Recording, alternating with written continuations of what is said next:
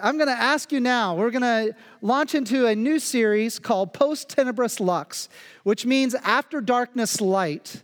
And we're going to be there for 8 weeks as we discuss a very significant change in the church that happened 500 years ago, and we're forever impacted by it. So we're going to turn to the book of John, and we'll be in John here in a moment. So if you don't have a Bible, we want you to make sure and have one in your hands. The ushers are coming down now. You just simply put your hand up, and they will offer you a Bible, and it can be yours to keep if you wish. So we're going to be in the book of John, first chapter, and like I said, we'll be there in a moment. So 500 years ago, something happened that, quite frankly, changed the history of the church. But in order to understand that moment that happened 500 years ago, I need to go about 1,000 years ahead of that. You see, in the first 300 years of the church, Christ ascends into heaven. He empowers his disciples to go out and make disciples of all nations. We do so by the power of the Holy Spirit, which we read about through the book of Acts last year. So for 300 years, the church grew exponentially, but they did so by one key strategy. Do you know what that strategy is? Persecution. It actually became what the enemy intended for harm, actually became the greatest tool for the church in its growth in the first 300 years, because there were so many different angles of people, from Judaizers to those who were a part of the Roman government to those of mysterious religions of different kinds, did not like this new movement because they saw that it had power and it was indeed changing lives. So there was much effort that was made to stamp it out. In fact, in the first generation of believers post the ascension of Christ, a Caesar named Nero was basically annihilating the church through mass killings and mass crucifixions and mass burnings at the stake of people who declared their faith in Jesus Christ.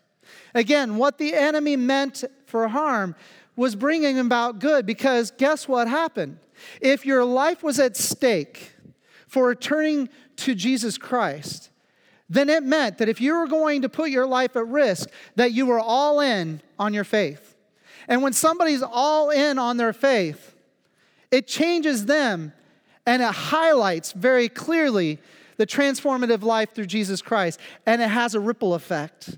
And so what happened was, as the more people they tried to kill to stamp out Christianity, the more people were drawn to why would people be willing to give up their lives for a man named Jesus Christ. Over time, this impacted pretty much the known world, to where it culminated in the moment where Rome was actually conquered by Christianity in AD 324 without one use of the sword. This sword, yes, but not with the sword that cuts. You see, it was in AD 324 where Caesar, we would know him as Constantine, declared himself a follower of Jesus Christ. Constantine, who had been a believer prior to this moment because he had been impacted by the teachings of many of the martyrs, perhaps as he was growing up, seeing so many of them martyred and being, curious, why would they do that?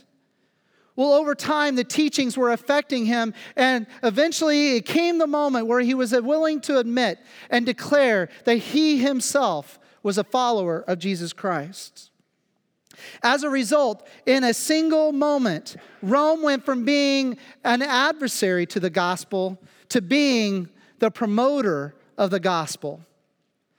Rome became the advocate for the Christian faith, and Augustine created rules by which the faith could flourish. He didn't outlaw other religions, but he protected the Roman government from other religions by saying, you cannot offer sacrifices to any other god on behalf of the name of Rome, other than to honor and glorify Jesus Christ, the Son of God. So he gave freedom of religion, but said that there was only one religion by which the Roman state would honor, and that would be the Christian faith. Can you imagine this world power that now this world leader is declaring a religion that had once been so vehemently opposed is now embraced fully to the top? It caused the faith of Christianity to spread throughout the globe. It caused from what was primarily around the Middle Eastern and the Mediterranean areas to now it was reaching Asia and Northern Europe and places in Africa that had never been touched by the gospel because Rome had been converted. In the year after the declaration of Constantine, a very significant moment happened. The Nicene Creed was written. The Nicene Creed was an establishment of what the church finds and believes as being fundamental in theology, basically saying, these are the majors of our faith. Many of you grew up in a very traditional church where the Nicene Creed was quoted weekly. Some of you grew up, or maybe it was in special moments where the Nicene Creed was quoted. There are actually several different versions in English of the Nicene Creed, but I want to read one of them this morning for you to see just how fundamental this creed was that was established right after Constantine decided that the Christian faith was indeed symbolizing of Rome. Here we go. First, it says this: we believe in one God, the Father Almighty, the maker of heaven and earth, of things visible and invisible, and in one Lord Jesus Christ, the Son of God, the begotten of God, the Father, the only begotten that is of the essence of the Father. God of God, light of light, true God of true God, begotten and not made, of the very same nature of the Father, by whom all things came into being in heaven and on earth, visible and invisible. Who for us, humanity, and for our salvation came down from heaven, was incarnate, was made human, was born perfectly of the Holy Virgin Mary by the Holy Spirit, by whom he took body, soul, and mind, and everything that is man, truly and not in semblance. He suffered, was crucified, was buried, rose again on the third day, ascended into heaven with the same body, and sat at the right hand of the Father. He is to come with the same body and with the glory of the Father to judge the living and the dead. Of his kingdom there is no end. We believe in the Holy Spirit and the uncreated and the perfect Spirit, who spoke through the law, prophets, and gospels, who came down upon the Jordan, preached through the apostles, and lived in the saints. We believe also in the one universal apostolic holy church, in one baptism in repentance for the remission and forgiveness of sins, and in the resurrection of the dead, in the everlasting judgment of souls and bodies, and the kingdom of heaven, and in everlasting life. Oh, come on now. This was written how many years ago? AD 325. And this has formed the understanding of the Christian movement all these years. All of that was because of the beautiful transformation of Rome that would have never been considered in the time of the apostles, but had become a realization that even Rome could not withstand and stand against the movement of God's Spirit. How beautiful that season was. And as a result of this amazing transformation, then the church went from being centralized in Jerusalem to being centralized in Rome. This was not a bad thing, as it allowed for the opportunity, because it was Rome where all peoples of the earth would come. And so they were able to take this central understanding and belief within Roman society and take it to the far reaches of the world. And the gospel exponentially grew into those other places of the world than if it had stayed in Jerusalem. So this was good. But like anything else, when mankind's a part of something, over time, something can corrupt.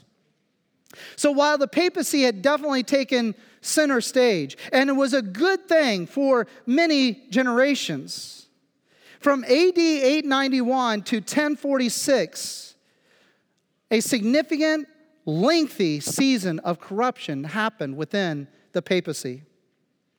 Many different popes had operated with not the best interests of the church. And during this time, the church became solidified with the government. They were one and the same.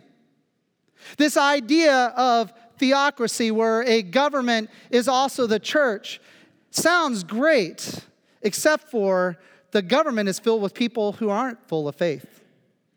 And so when you have government officials who are not full of faith, are being advocates for that faith, what happens?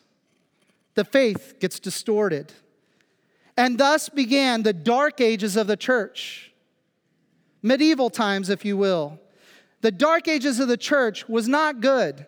As the church lost its passion, it lost its barometer, it lost its center on the true north of Jesus Christ.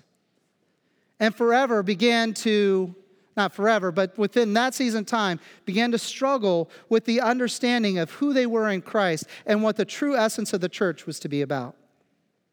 The church switched from being a revolutionary movement that conquered Rome through not the sword that cuts the human flesh, but the sword that cuts to the spirit, the word of God. It had moved from that to being that of the actual sword that cuts the flesh. You see, up until this point in time, the church did not grow by forcing fear upon those to either bend the knee or suffer the death penalty. No, the church changed because it changed hearts and minds. That's how it grew. But during the dark ages, the church stopped growing. And it's no mistake that it's also at that time that it tried to advance its word through the sword. Persecution being the use. I mean, after all, think about it. The first 300 years of the church, it grew by persecution. So the adversary of the church grew by persecution because the church used the wrong sword. The dark ages were now becoming deeply entrenched. As time went on, the papacy began to try to unify control where it had full control of the advancement of the gospel. They made a decision that was cataclysmic to the Christian faith. This single decision may have done the most damage to the Christian faith than any other decision in the history of the church. And it was this: when they chose to say that Scripture is only to be written in Latin and it's only to be taught in Latin. The reason why that was the most significant decision in the history of the church to harm it was because Latin was not the spoken language of the people. It's one thing to have the written word in Latin. It's another thing then to have that word read and not have it translated into the common tongue of the listener. That decision was made during this dark age. And so imagine, for centuries, the church only heard the word in Latin, a tongue that they did not know. Imagine what would happen to the church if you did not know what Scripture actually taught. If it was inaccessible to you, imagine what would happen. Now, last Sunday, I enjoyed my time in the Spanish church. It was beautiful, but I have to be honest, I couldn't understand a lick they were saying. They were speaking in Spanish. They were delightful. As we were listening to the sermon, I was shaking my head in agreement. I had no idea what I was agreeing to. Now, as pleasant of an experience as it was, and I had an interpreter in my ear, but I had to pull it out at several times. It just wasn't working for me. But there was just this idea that it's like, you know what? If I stayed here and I did not have a translator, what would happen to me over time if I only heard the Word of God taught and read in Spanish? I would grow cold. I would grow ignorant. I would start being my own authority because I didn't have any other authority to speak into my life. I would only be able to understand and discern what is right and wrong based on my own whims of thought because there's no count or accountability towards me. Imagine if that could happen to me if I just stayed in that church for 3 years with no interpretation. Imagine what happened to the entire church when the entire church across all nations were kept in the dark because it was all spoken in Latin, not their own tongue. As a result, as you would expect, the church became ignorant and it became dependent upon the edicts of the Pope and the priest. So when the scriptures were finished, being read and taught, then the edicts would come, and the edicts would be in the common language of the people. The people would have to assume that those edicts were biblical, but they didn't have anything accessible to them to know if it was biblical or not. So this ignorant, independent church became dark just by the mere lack of the Word of God.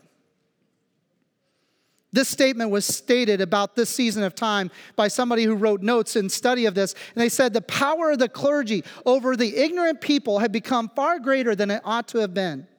The popes had supreme power on earth. From all quarters of the world, cries for reform were raised. And a reform was speedily to come. At this point, I would like to go to that passage in John chapter 1. Because I believe that this speaks to, if you take away the Word of God, the only thing you have left to replace it is darkness. And when there's darkness, the sense of knowing where to go and how to go is not accessible. And therefore, devastating results can be. So in John chapter 1, verse 1, it says, "In the beginning was the Word, and the Word was with God, and the Word was God. He was with God in the beginning. Through Him all things were made, and without Him nothing was made that has been made.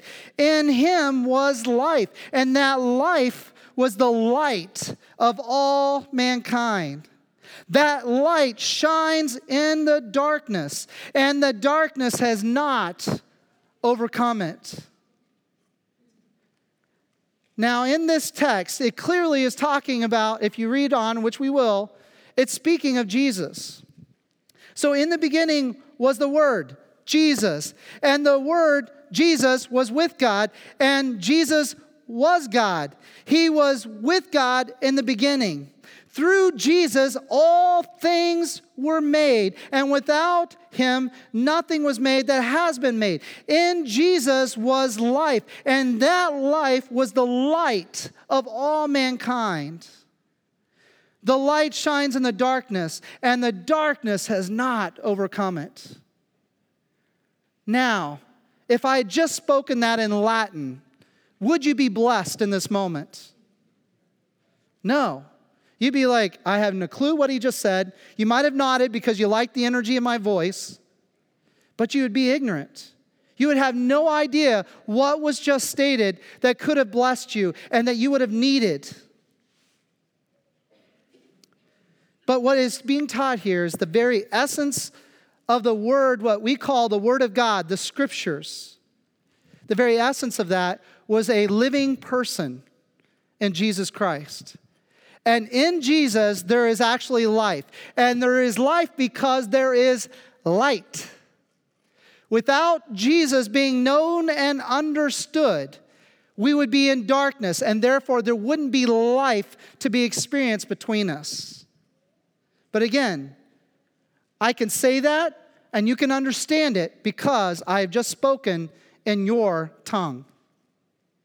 What if I had not? You'd be missing out on what I'm saying next. Because as you continue through this text, let's read in verses 6 to 8, where it says, "There was a man sent from God whose name was John. He came as a witness to testify concerning the light, so that through him all might believe.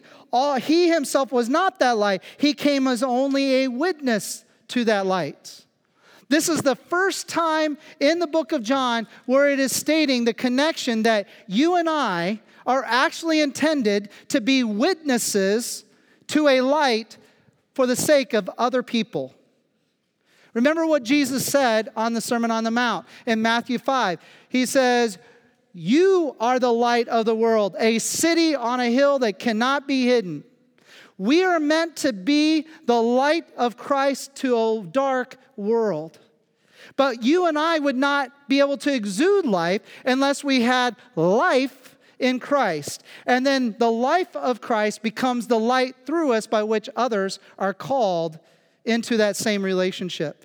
But again, you wouldn't know it if I had just spoken to you in Latin. Continuing on in the text, where it says in verse 9, the true light that gives light to everyone was coming into the world. He was in the world, and though the world was made through him, the world did not recognize him. He came to that which was his own, but his own did not receive him. Yet to all who did receive him, to those who believed in his name, he gave the right to become the children of God. Children not born of natural descent, nor of human decision or of a husband's will, but born of God. You have just been declared that if you've been drawn by God into relationship with him through Jesus Christ, that you are now heirs of the kingdom of heaven. You are children of God. Does that not encourage your soul to know that God has done all of this work through his son Jesus Christ so that you can become an adopted son or daughter of God? Could you imagine if I had just spoken that in Latin?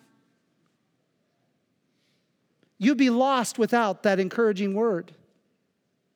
And then if I had spoken in Latin and then I taught it from Latin, and then at the end I would just provide a new edict from the Pope, what would you have gained?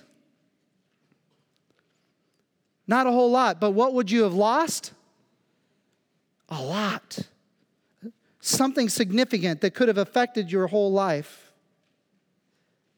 So here's the truth of the matter.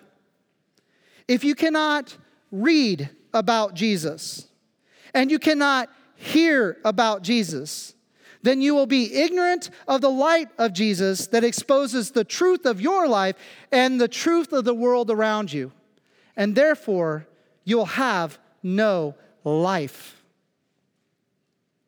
If you take away the word of God being taught to you in your native tongue, if you take away the scriptures being right there in your hands and your tongue, then you will be ignorant and you will have no understanding whatsoever of your condition and your need of Jesus, and how Jesus then can be that bridge to reconcile you to God the Father. Centuries. I can't say it enough. Centuries of no message read from this word. Can you imagine the state of the church? I can't fathom it. Especially when I live in a country where we can only claim 2.5 centuries of age. When you go to Europe, then you can start seeing centuries. I stood next to an aqueduct that was built in 1 AD by the Romans. That blew my mind. I'm standing and touching a 2,000-year-old structure. I don't get that. That's beyond my comprehension, being from a country that is as young as our country. But if you just took the age of the United States, 200 plus years, and you were to say, what if the United States went through just our lifetime without the Word of God being written in English, without a message being spoken in English? What would the state of the church be today? It's so dark to even consider that I don't even want to fathom it, to be honest. That is why when you come to this church, we are committed to the teachings of Scriptures, because the Scripture is the authority to where life can be pointed to and understood. Not me alone as pastor. Not any elder, not any of our other pastoral team members, or any of the other great pastors in this area. Without the Word of God, we would all be flying blind. The church is in need of the Word of God, the living Word of God found in Jesus Christ alone. centuries of nothing but Latin. But then a man named Martin Luther, who was a priest of the Catholic Church, and on October 31st, 1517, walked out the church he was serving in, went out to that front door and posted a piece of paper that was 95 points, or as we know it as the 95 Thesis, that states the concern that he has for the church. He did so at the risk of himself, but he knew that it was necessary for the church to discover life again. Something radical has to happen. Within this document, it condemns the use of indulgences.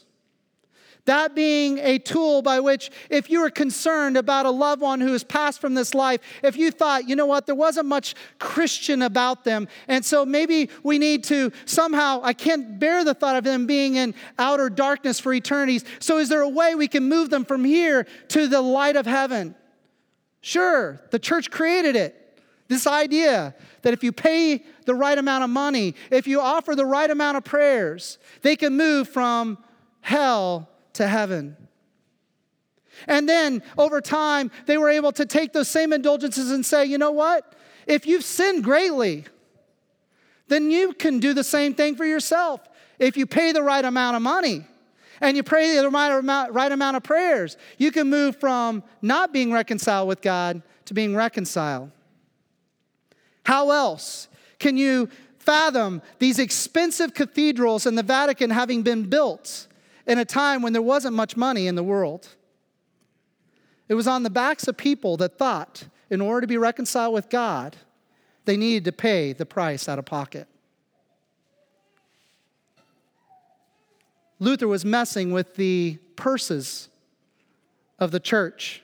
And he himself was not anti-Catholic. In fact, he was wanting to see the Catholic Church redeemed and discover its original intent, its pure form that for several centuries it was led from Rome in a pure form, led by the power of God. There were many popes who were doing their due duties in the manner that God had intended. So he moves on, not only condemning indulgences, but he confronts the biblical validity of the idea of purgatory. Where do you get that? A common people received the idea of purgatory because they were told by edict this was so, but they didn't have the scriptures to confront the idea. He also, in the same text of the 95 Thesis, highlights the priesthood of the believer, which says that each person who is a child of God can pray directly to God himself. Each person can actually confess to God the sins of their life without the needs of another. It doesn't mean that we can't have some direct parallel confession to one another, because Scripture actually asks us to do that. But we still have the opportunity and the privilege to go before God himself. He also emphasizes salvation by grace through faith, not by works. You're like, well, of course, that's in Scripture. But for centuries, they did not know this. And so they were taught that the way you get yourself right with God is pay out money and to pray certain prayers and to do certain kind acts. What are all those things together? The works of man. Saying that you can be saved through your own merits. But we know, because we have the word written in English and taught to you in English, that Ephesians chapter 2, verses 8 and 9 says, salvation's by grace through faith alone, not by works, so that no man can boast. You know that because you've been in the church that reads it in your tongue. But they didn't know that for centuries. And so for centuries, they practiced works as a means to be right with God. And lastly, as part of the 95 Thesis, he multiple times states the importance and the centrality of the Word of God. The Word of God needs to be in the hands of the common people, where they can read it with their own eyes, where they can hear it taught in their own tongue. At this moment, on October 31st, 1517, an ignorant church was about to be enlightened. And they were going to be enlightened, not by a man, but by the Word of God in their hands. I thank God that that is so. Hallelujah. Greetings. I am Martin Luther. I was born on November 10th, 1483, to Hans and Margaretha Luther in the town of Eisleben, Germany. My father, he owned and operated a copper mining company. My mother, she was a modest, God-fearing woman who was loved and revered by other women because of her virtues. As a child, I attended the Catholic parish school, and I was known by my friends there as being filled with both the joy of life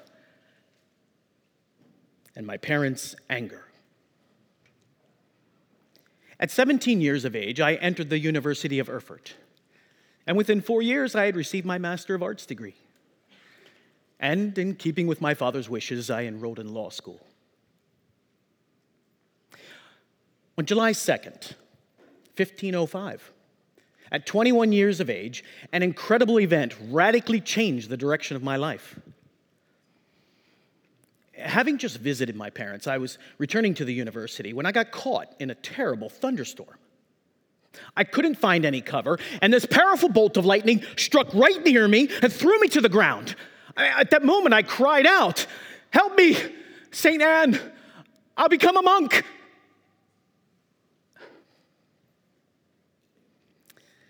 Well, having my life spared, I left the university within a week. And in spite of my parents' protests, I entered the Augustinian monastery. 2 years later, I was ordained a priest and began studying theology. 5 years later, I received my doctorate in theology and became the professor of theology at the University of Wittenberg. But during my years of studying and teaching, I found myself searching harder and deeper for peace within my soul. I spent more and more time studying the Bible. And during an intensive study of the book of Romans, I finally began to understand what it meant to receive salvation and righteousness as a gift from God. In the gospel, a righteousness from God is revealed. The righteous will live by faith. Romans 1:17. But all around me, people were far from repenting of their sins or accepting God's free gift of salvation. The practice of selling letters of indulgence, well, it was commonly exercised to help raise funds to support the extravagance of the papal court. And along with these useless pieces of paper, people were told that they could buy forgiveness for past, present, and future sins. I was infuriated by these deceptions, and I vowed, God willing, I will punch a hole in this drum. Well, then came October 31st, 1517, 500 years ago. It was a day that became known as one of the most important days in all of Protestant church history. It was the day that I, Martin Luther, an Augustinian monk, a professor of theology, posted on the doors of the cathedral at Wittenberg, Germany, my 95 Thesis. My complaints against the practices and the teachings of the medieval Roman Church. And with this daring action, the 16th century Protestant Reformation was born. The Reformation movement was built on these three main tenets: the reestablishment of the authority of the Scriptures as the indisputable Word of God, the clarification of salvation based on the grace of God, received through repentance of sin and confession of faith in Christ, and not through good works, or the purchase of letters of indulgence. And the restoration of congregational singing. You see, there was no congregational singing as you have it today at the beginning of the Reformation. As a young child, I grew up listening to my mother sing. And often my volcanic emotions would erupt in singing.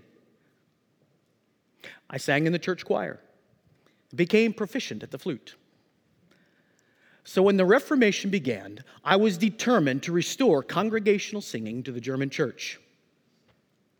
And so I began writing songs and working with skilled musicians to create new music to which people could worship. I often borrowed tunes from popular secular melodies for my hymns, and I often received criticism for the same. The enemies of the Reformation, they tried in vain to stop the congregational singing, but they might as well have tried to stop the waves of the sea. In defense of my strong conviction for the power of sacred music, I said, if any man despises music, as all fanatics do, for him I have no liking. For music is a gift from God, not an invention of men. Thus, it drives out the devil and makes people cheerful. The devil, the originator of sorrowful anxieties and restless troubles, flees before the sound of music, almost as much as before the word of God. I would allow no man to preach or teach God's people without a proper understanding of the power and the use of sacred song.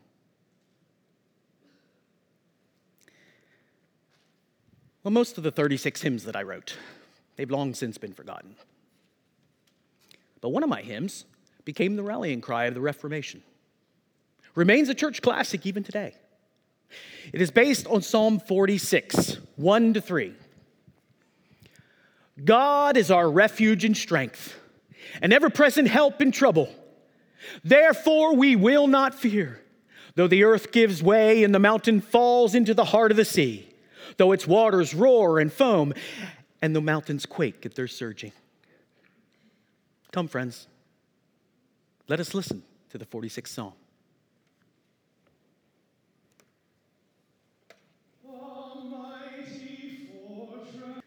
The years following 1517 were turbulent ones as the Roman Church tried to silence me. They accused me of heresy and asked me to recant. Finally, in January 1521, the Pope excommunicated me from the church and summoned me to a hearing at the Imperial Diet of Worms. At the hearings, I was asked to recant of all my writings and teachings, to which I shouted, unless I am proved by Scripture, I do not accept the authorities of popes and councils. My conscience is captive to the word of God. I cannot and I will not recant of anything, for to go against my conscience is neither right nor safe. Here I stand. I cannot do otherwise. God help me. Amen.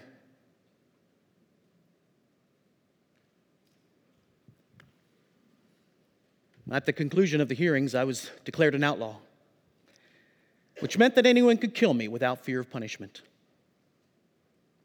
I was granted safe passage by a group of friends to the castle at Wartburg. Here I went into exile and translated the Bible from the original Greek into the German language so that the common people could read and understand God's word for themselves. The Bible is alive. It speaks to me. It has feet.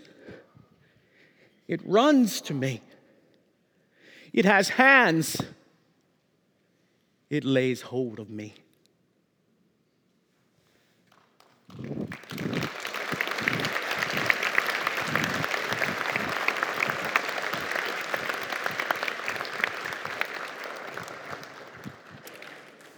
So, in English, from an English translation to an English-speaking audience, I conclude with this verse out of John 1, verse 14. The Word became flesh and made his dwelling among us. We have seen his glory, the glory of the one and only Son who came from the Father, full of grace and truth. We stand on the backs of many who, for the cost of their own lives, gave us the privilege to read and hear and speak that which can change our lives and enlighten us to the truth of who we are in Christ and to the truth of who Christ is. To that which comes before us, I say thank you, but glory to God the Father for his change. Amen.